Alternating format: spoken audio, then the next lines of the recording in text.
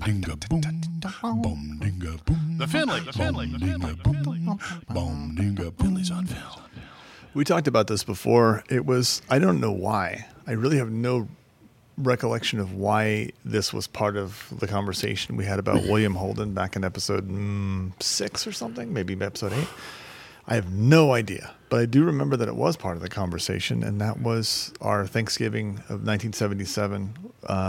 And this was when traditionally every year, your family, actually just the whole fucking that side of your dad and my mom's family, would come down to my place and have Thanksgiving for a few days, and it was crazy. And I think we had like 13 pies a year, and it was just this sort of insanity. For Just like a bunch 3 or of 4 kids days. sleeping all over the living room and the dining room. It was nutty. Yeah, It was like gin rummy, not gin rummy, just rummy marathons. and freaking Monopoly. Your dad and our aunt getting fairly soused throughout the weekend. And then once we got into our early teenage years, getting into your dad's beer supply and doing that too. Not my dad's beer supply. My dad didn't even drink. It was my dad's been drunk like twice in his life or something. Really? I thought that was your dad. Okay, anyway, No, it was like but this that's cheapo important. beer. It was important because it was my neighbor Mike Bricken. God bless that guy. My hippie neighbor with the Harley Davidson, who would get you anything as a kid. I mean, he was really appropriately and deliciously irresponsible. But like, yeah, he got us and he wouldn't even give much of a carrying charge on that shit. But I remember, he got us a case of beer and we drank it in my room one night. Oh, that was delightful. Yeah. Anyway, that's all just part of the whole, like, how did you had already seen Star Wars at that point, but Right. But Star Wars. Oh, we're talking about Star Wars. Yeah. Well, we're talking about specifically for douchebags. It's Star Wars: The New Hope. That specific installment of the Star Wars heptology or whatever the fuck it is now. It's a big fish. Actually, Tom, it says a great fish because it's Star Wars Episode 4, A New Hope. Yeah, that's what I said, isn't No, it? you didn't say Episode 4. Oh. Get it right, Tommy. Beg your pardon, sir. Anyways, yes, saw that movie. We did see it over Thanksgiving. I had seen You had seen it already. previously at the Coronet Theater in San Francisco, where it had a crazy.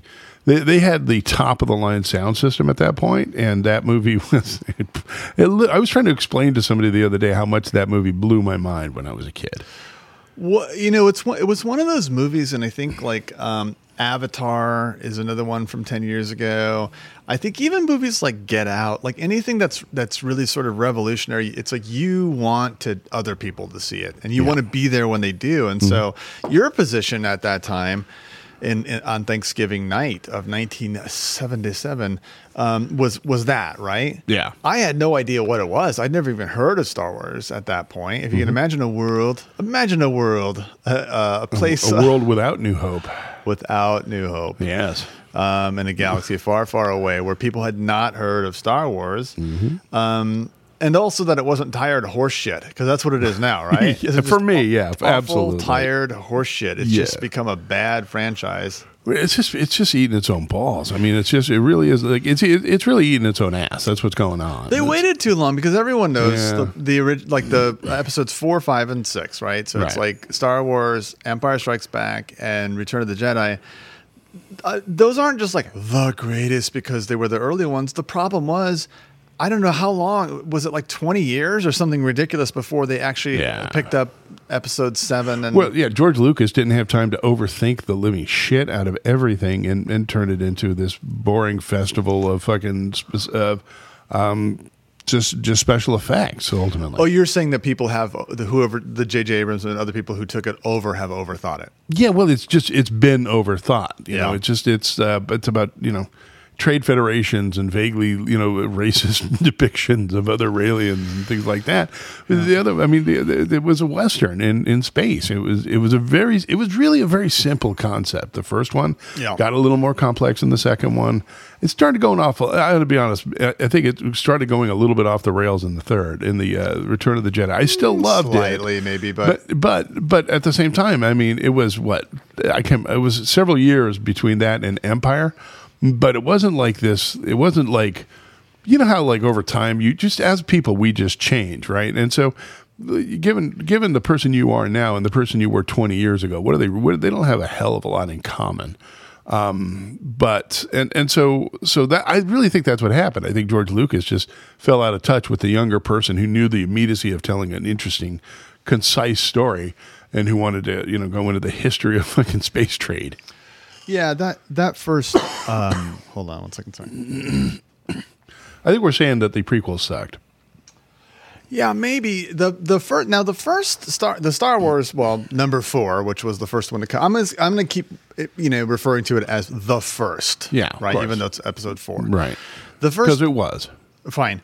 It is. I accept the opinion that it's a remake itself. It's a remake of The Searchers. Yeah. Right. And so that's like, if you really think about The Searchers, think about this movie, there's so many parallels. It seems like it was sort of cribbed, the idea, which is great because it has the simplicity of The Searchers. Right. But also the centrality of it, the Homer-esque sort of quality, right? Like it enters the mythos in some sort of way. Right. The douchos is what I just heard myself. The mythos. Yeah, but sufficient at the time. There were like people who were in the Guinness Book of World Records for having seen a single movie 400 fucking times or more. And there was the twins who saw it like 201 and 202 times. I give it. I'm not kidding. This movie was more than just a movie. It was also an obsession. It was this leap forward, this magical leap forward in. It was a magical leap forward in the special effects. I mean, before that, Ray Harryhausen was pretty much the best. This was a totally different leap in a totally different direction, and unfortunately, it kind of went on to sort of redefine movie making afterwards. Unfortunately, you're right. No, not in a great way. Now there's way too much CGI. Yeah, well, one of the issues. Oh, that was my tummy. Sorry. Shit! I had something and I totally forgot while you were talking about that. Fuck. I'm very distracting. No, sorry, man. Sorry. No. It's just. Damn it! I was like holding something for that whole fucking time. Okay. All right. Anyway, so we're talking about Star Wars: A New Hope. Like that opening scene. Yep. Sticks with me as one of the greatest moments of my life. I don't know how else to say that. But that fucking Star Destroyer coming over, nothing has ever seemed so big, terrifying, and intense all at the same time. Yeah. With the sound effects and the whole thing, and that's just this itty bitty thing being chased by this white shark of a spaceship. Fuck, that sticks with me. That's one of those moments. I think I almost feel bad for people sort of subsequently who weren't there for that Star Wars moment when it first came out. The next best thing I could think of, the next movie I could think of that was like that, was The Matrix. Maybe I took my son to see it in 1997. He was 5, I think he was 5, and it was a 20th anniversary, and he was absolutely bored within 10 minutes of that film. Right. Yeah. So because before that, I think I'd seen Logan's Run a couple of weeks before. Oh, imagine those things like being in the same fucking universe, dude. Oh my God. Yeah. Well, so what is it that makes this movie? Does this movie have legs? Oh, I think it does actually. Yeah, I get a sufficiently young child sort of being bored by it, and I guess somebody who's well, that's a really interesting question now. Yeah, how much has it been gutted by like the subsequent prequels and even the fuck you, George, the post 3-3, like these last ones. I don't know. It's really interesting because if you've seen, a 3-movie treatment of why Darth Vader became a dick, the fact that I don't know what does that do to that first movie? I guess I don't know that I can answer that. I'm in love with being in love with the original Star Wars. Well, there's that, right? So that's how we began this episode. We began by talking about like how we are at this right place, right time to experience this thing, and then of course that means other people everyone around us who came before us and came after us were at the wrong place, wrong time. So it's like, okay, there's that, but also I don't know. I just like, okay, so some movies don't have they have a shelf life, But I tend to think it's not for the obvious reasons, because what's tempting to say is that the shelf life, if there is one for Star Wars, is the technology issue. Yeah. But actually, I recently saw Platoon, and I didn't think it was very good. Really? But I think it might have been good at a certain time. I think it was. I mean, in the context, yeah, okay, I can see what you're talking about, because Platoon comes in the middle of like 4 Rambo movies and all that kind of stuff. So it's it's essentially an anti-war movie, like that came out in the 80s. And so it stood out at the time. It was an interesting movie because it had a different point of view than most of the treatments you'd have gotten about Vietnam War at the time. Yep. Maybe not so much now after, the Hurt Locker and Saving Private Ryan and subsequent movies that were a little more, treated war a little less leniently one way or the other.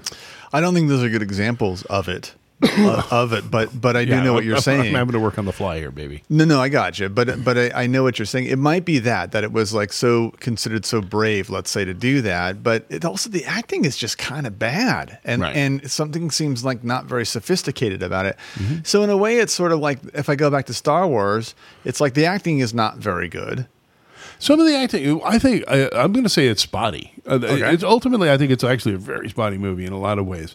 I think Han Solo is the best acting of the whole fucking movie, as far as I can tell. Okay. Because he's just, I'm doing my thing. Good-looking Robert Wool is the best actor, yes. I'm shooting Greedo the first. Yeah. But Mark Hamill is not acting his ass off. Carrie Fisher is not the best. Peter Cushing is good. Yeah. I think in that sense it is. The worst lights are just like two old men with sticks as a lightsaber duel. Well, so that's the second. The second, like I was going to say, was you do have to make some allowances. Obviously, the technology is, but see, that's what I'm getting at.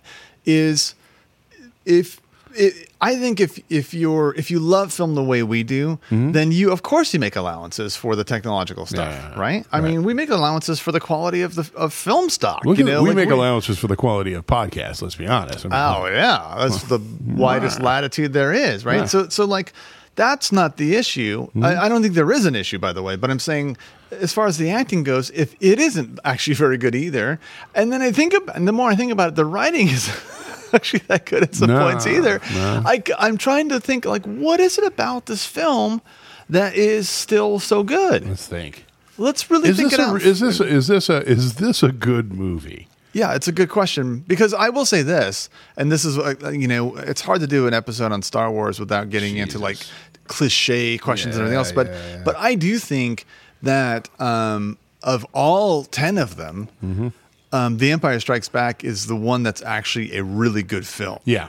I think honestly, I think everybody thinks that. That's kind of. I think that's a sort of a standard opinion.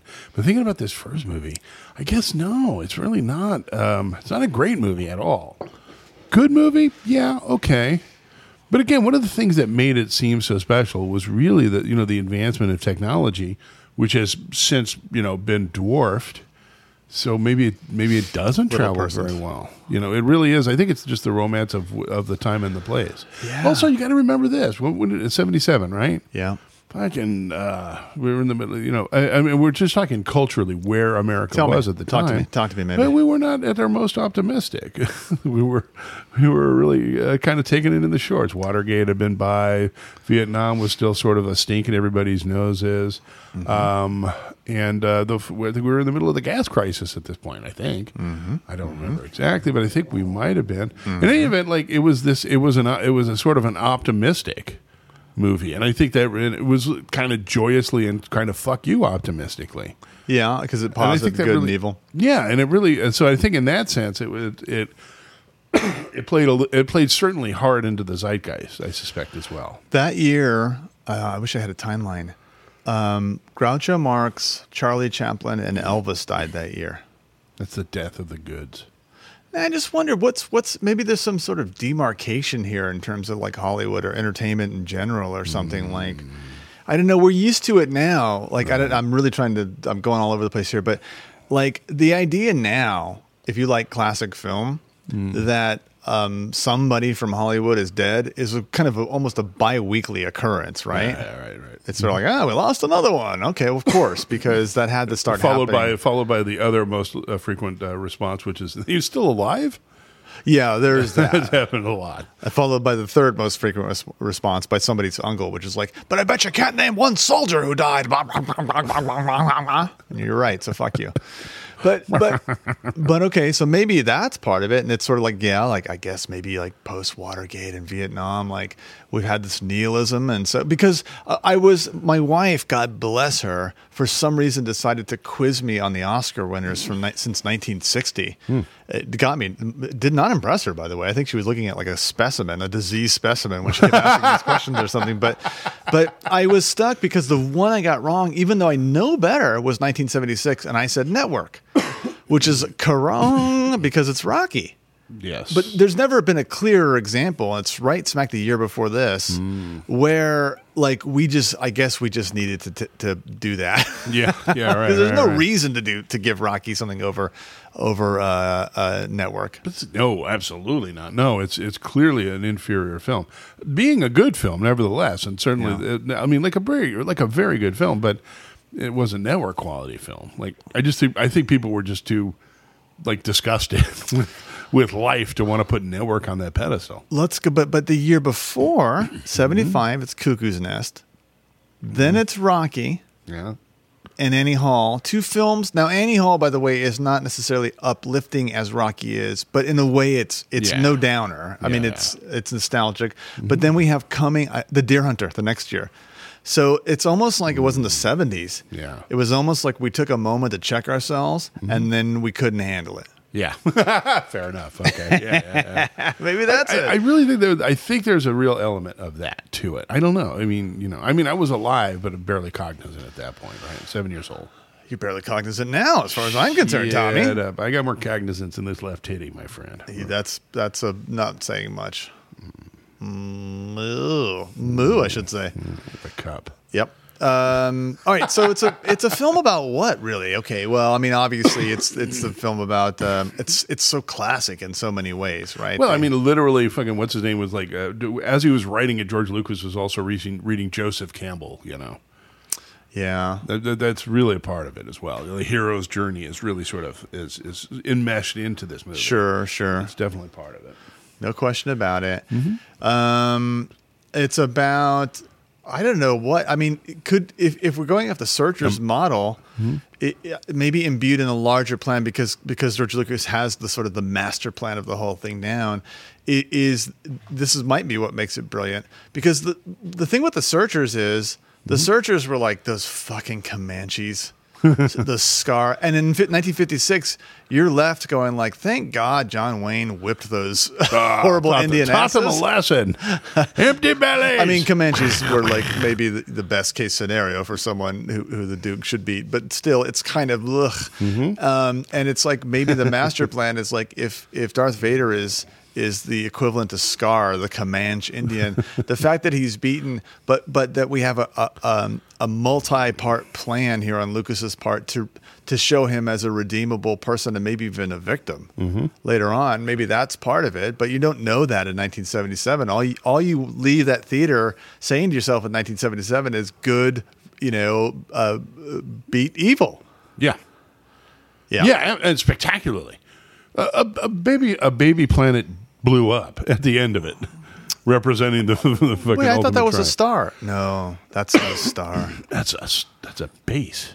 Also, it has a lot of like soldier of music. I mean, the music too. The music soldier was of fucking fortune great. type. It's the underbelly, the characters. The sort of Tweety's place, if you will. The sorry, all the characters who are sort of ne'er-do-wells and all of that. So that's kind of cool. I think also let's not underestimate the music. John Williams too. I mean, I think it really this movie also sort of relies a lot on its own bells and whistles. I mean, it really is mostly about that. Frankly, the special effects, the music, like the fundamental stuff, the stuff that you and I look at mostly in movies. Yeah, this is mediocre to decent, sort of at best. It's not that great, but it's all those little bells and whistles, the little other things that make a movie like interesting. Give me or something good. besides the music, because I would say you can go back to Max Steiner I think for the that. cinematography is pretty damn good too. Like it's it's the creative use of those vistas, like particularly in Tunisia, in the desert scenes. The visuals are pretty amazing. The cinematography, I think, is pretty spectacular in its own way. Yeah. And divorcing that from special effects is a little difficult, particularly in this case. But but you could but you know what I mean. And you could tell that by looking at the later releases where they put in a bunch of fucking dinosaurs and shit and Mos Eisley. It didn't improve it in any way.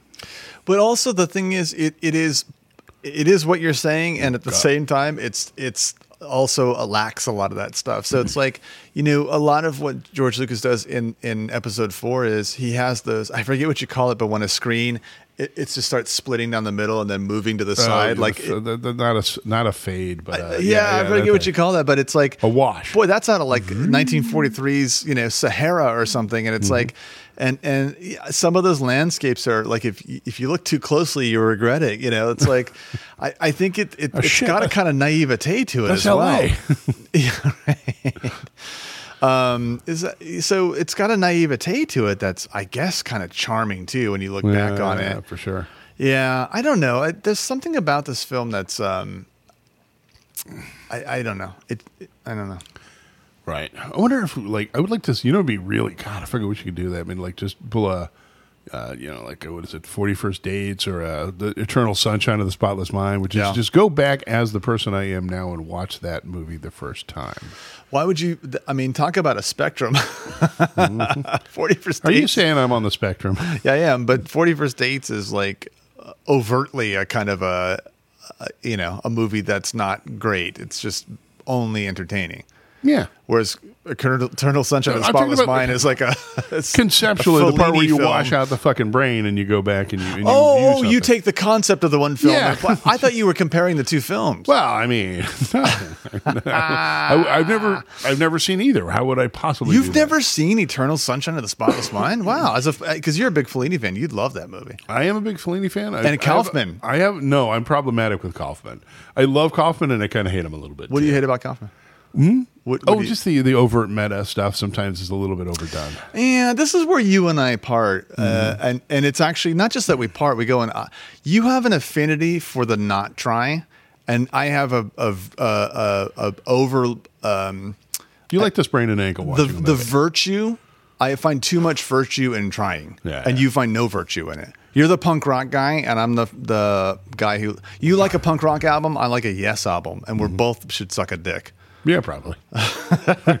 We both probably do, and I think we're proving it right here. Yeah, God but damn, if I would love to get this this single podcast right here. Yeah. If we took this and if we managed to get it on to like some serious techie thing and really generate some fucking rage, that we might be able to keep the Patreon up. That's all I'm saying. We're calling Star Wars not a great movie. Oh my God, man! But that's not what we're doing. We could have a protest line outside of here. Well, I don't think we did that. Criticizing it in any way in some quarters would get you a lot of fucking attention. I don't think that'd be interesting though, because that type of person doesn't interest me in terms of Star Wars or Star Trek or anything else, because nothing can be wrong. I never understand that kind of fandom where nothing can be wrong with the thing. You're missing my point. Oh, what is your point? Sorry. My point altogether is if we could generate enough heat to put Patreon back on and we fucking live independently. Okay. All right, let's go back to the film then. All right, let's do that. What else you got? But also people loved Harrison Ford. Yeah. I think he was great. Yeah, but they loved him sexily, and he was. But James Garner was still a sex symbol at this point. Really? Yeah. Nothing enrages. It was the 70s, man. It was the 70s. Charles Bronson was a big pecked having motherfucker. Yeah. He was. Yeah. There's no accounting for it. Girls wanted to bang. What's his name? Sean. What's it? Oh fuck! With a feathered hair. Men had feathered hair. Yeah. It's a different world. Yeah. I'll tell you what doesn't last about Carrie this film. Fisher. No, she came into her own in the third movie, though. I think she came in before that. Little golden bikini. Yeah, see, there's another one of the cliches that's hung around from, right? As her in the gold bikini. She was never the sexiest woman alive, which is funny, but yeah. Yeah, neither was her mother. Oh, Deb. The old Debster. Deb indeed. Yeah, I don't feel like going through the plot line of this movie because it just sort of seems like who doesn't know it. Frankly, I'm not even sure what we've done here. Although no damage, no harm. It's just nostalgia, I guess. I think we're examining our nostalgia. Yeah, because I'm not sure holding it up to the light of reason, sir. I'm not sure what can be said about a movie that is primarily brings a lot of joy, but no one's precisely sure why. Yeah, and I join them in that. It's really a nostalgia skew all the way across. Yeah. All right. Okay. Well, there it is. Star Wars. I give it a thumbs up. I think I recommend many people should watch this movie. I think it could be a popular movie if we gave it half a chance. Yeah, absolutely. This could be the Searchers of Star Wars. All right. I don't know. It's we fell apart there. See you, Tommy. All right, bud. Bye.